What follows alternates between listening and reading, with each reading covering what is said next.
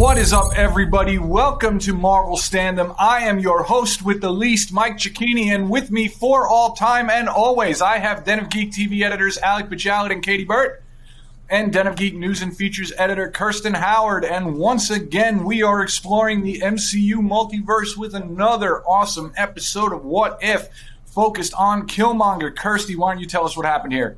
In episode 6, we find out what would have happened if Eric Killmonger had rescued Tony Stark from his 10 Rings abduction in the first Iron Man film.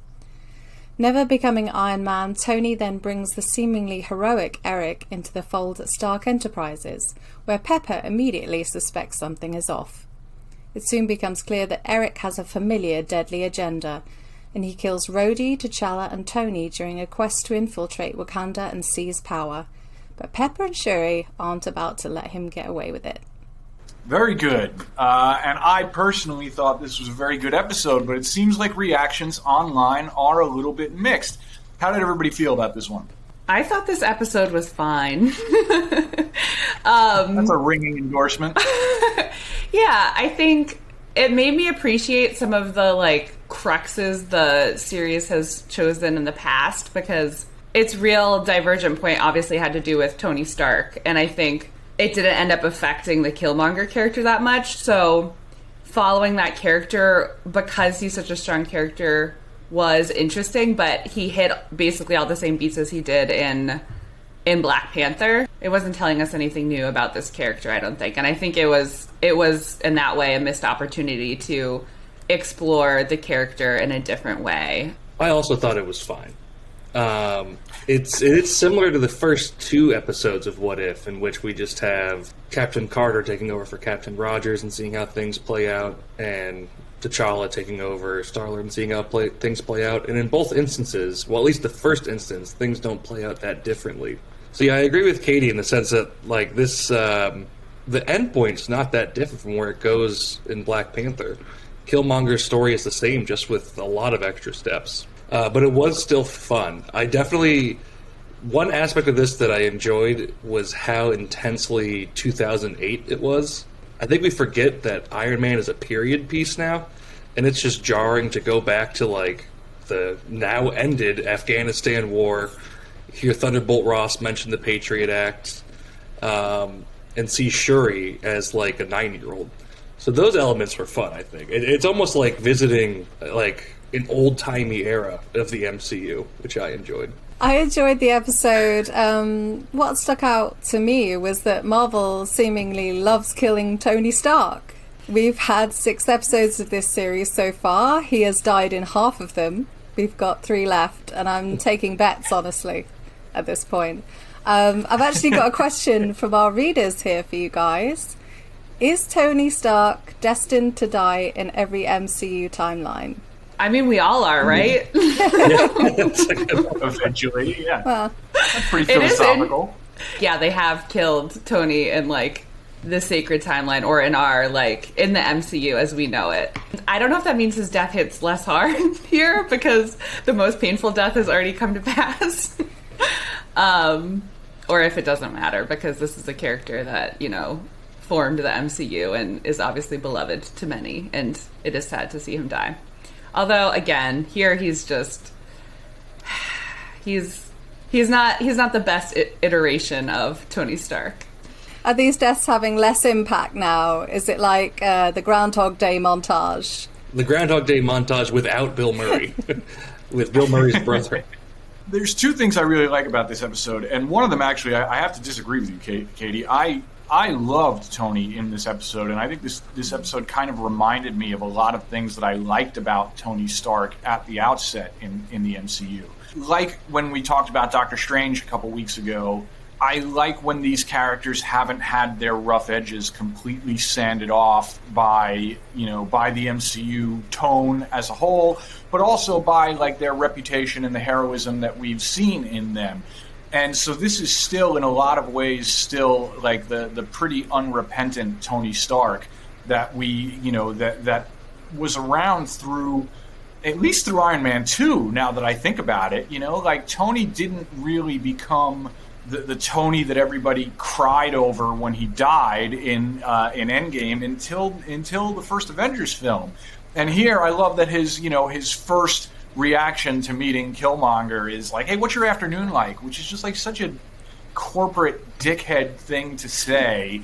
It was kind of neat seeing Tony functioning as somebody who is still a rich corporate asshole, but has a strong sense of justice, or like has a sense of like what kind of should be happening versus what he doesn't want happening, especially in his name.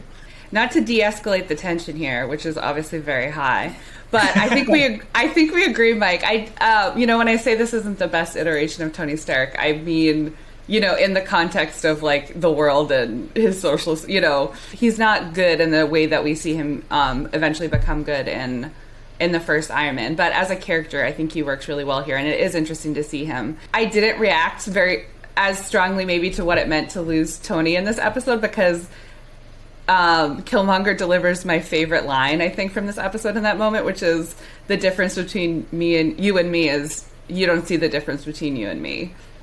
So yeah, I do think they use the Tony Stark character here well. Also, thinking back to how critical the original Iron Man was of the U.S. military, which was not overly critical, but I think the MCU has become, had those edges maybe filed down a little bit as well. So to see that theme again in the MCU today was also interesting. I think, like Alec, I was thinking about the end of the Afghanistan war and just like how different 2008 was from where we are today, both in terms of like our politics, but also where the world is and where the MCU is. I do feel like we're spending a little too much time on Tony Stark, considering that this is very much the Killmonger episode, and this is so significant. This is the first time we've seen Killmonger since Black Panther. This is a character who is generally considered to be the best villain in the history of the MCU. I personally think so. Yes, I'm even counting Thanos in that. And I wonder if it is like somewhat significant, because ever since Black Panther 2 was announced, and even before Chadwick Boseman died, there were rumors that Marvel was going to try and look for ways to bring back Michael B. Jordan's Killmonger for a sequel. And we haven't really heard any hard information about that. There hasn't been a whiff about that with Black Panther 2. But once again, this is another one of those episodes where I feel like anytime they're centering characters in one of these episodes in particular ways, it's to remind the viewing public that there is more to these characters and their stories to tell. And I just wonder if there's anything going on with Killmonger here. It feels like there's interest on both sides, because they've included, him here, and he seems to have happily come back. So I don't think we should shut the door on Michael B. Jordan coming back to the MCU. Well, as I've pointed out, they get everybody back for these somehow. So, like, I don't know if I would really put that much stock into MBJ coming back, because Kurt Russell came back, except for Robert Downey Jr. and Chris Evans, and Scarlett Johansson. Like, they got everybody. But I'm and Gwyneth Paltrow.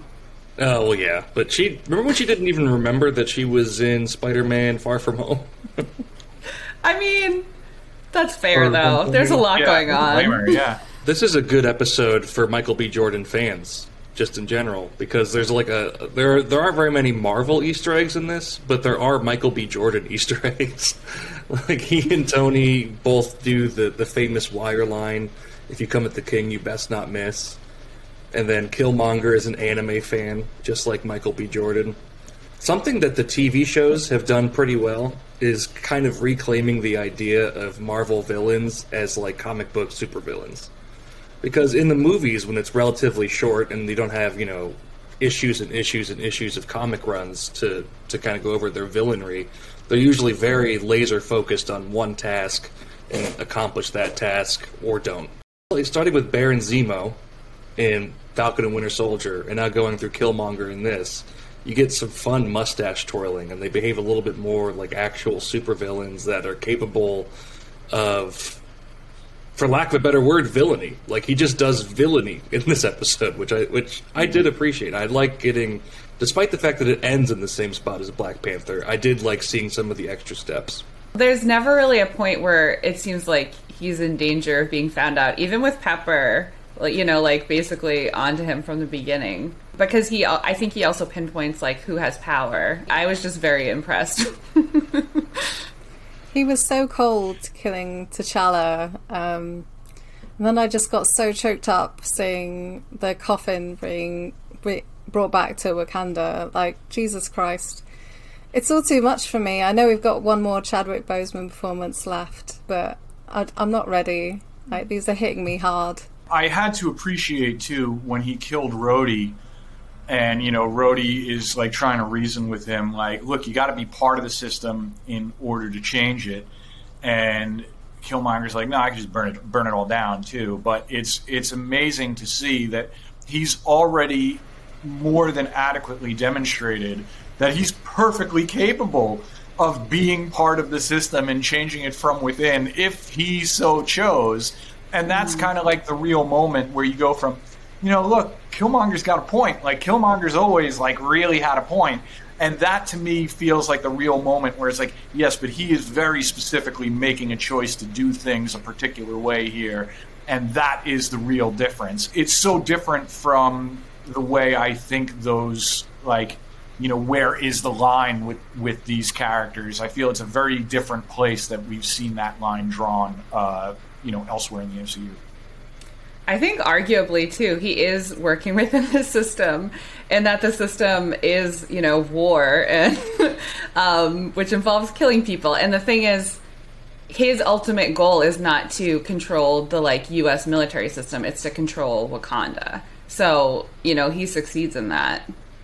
Where does this version of Killmonger fall on the MCU manipulator scale? I feel like it's him and Zemo, like, kind of at the top of that food chain. But where are we at? Kirsty, you are the Zemo apologist. Where do you sit with this? Explain yourself, though. There was a sick part of me that was overjoyed to see Killmonger get to the end of his quest here. Like, I want to see what happens. Yeah, me too. I want to see what happens next, honestly. But I think I should stop now before I get in trouble. One of his main goals is to assume power, and that's always comes with complications. But he wants to do it so that he can liberate or whatever, like, just help the people that he grew up with, or the other people who are part of, like, the African diaspora who, like, have been oppressed. That tends to be, like, the kind of tension or dilemma that is at the heart of a good villain, is when they actually have a noble cause that needs to be addressed, and also when they're fueled from, like, by very, like, personal pain that I think it's easy to sympathize and or empathize with. So yeah, he's such a good character. This is pretty timely because with Shang-Chi and Legend of the Ten Rings in theaters, it is kind of nice to revisit the era of, the introduction of the Ten Rings. What does everybody think about this? I wouldn't have been able to tell you what it was before Shang-Chi was announced. So it was cool to rewatch an Iron Man retelling in some way, and to have that reference have meaning for me personally. I feel like every not every era, but the MCU is really good about setting the timeline further back. Because for us, it began in 2008 with Iron Man, and then by the time you get to Captain America, you realize that this superhero game's been going on longer than you thought it was, because it started back in World War II. And Shang-Chi in the Ten Rings takes it all the way back to however long Wenwu's been alive, which was thousands of years. So I think it's just a nice intermixing of our introduction to the MCU with the ultimate beginning of this universe as it is. And I just want to point out one other thing. When T'Challa first shows up in this episode, there is probably my favorite shot in any of these shows so far there's like a slow motion moment of him throwing a punch with his like entire body extended. And that looks like it is taken right out of one of the Jack Kirby Black Panther comics, where it's like nobody throws punches like that. It's just like full extension from the shoulder, like, you know, both legs like almost like coming out of like a lunge. And it is such a cool thing. And considering how, you know, a lot of the other fights, you know, they kind of shift back and forth from like really practical but stylized things, but it's not as comic booky as it always could be. Seeing this, it did feel to me like a one little visual nod to Jack Kirby, which is nice to see for the guy who originally brought Black Panther to the page. Pepper's hair looked like croissants. Alex, like, I need to get this off my chest. It's part of the animation update. If you go back and watch, just rewatching her like Princess Leia's here look just like croissants. Do you think there's a reference there? I don't know. That's just my observation. I gotta get breakfast, so and that is it for another episode of Marvel Stand-Em. Thank you once again for watching. Make sure you hit that follow button, and don't forget to follow us on Twitter. We are at Marvel Stand-Em. You can also find us at Den of Geek US and at Den of Geek. Make sure you hit our web home of denofgeek.com. You can find all our Marvel coverage just by going to denofgeek.com/Marvel. And did you know we are on Spotify? You can subscribe to this as a podcast on Spotify. Don't leave us hanging. We want to hear from you. Drop us a line, marvelstandem@denofgeek.com. We will be back next week talking about everything the MCU multiverse has to offer. Thanks for watching, and we'll see you soon.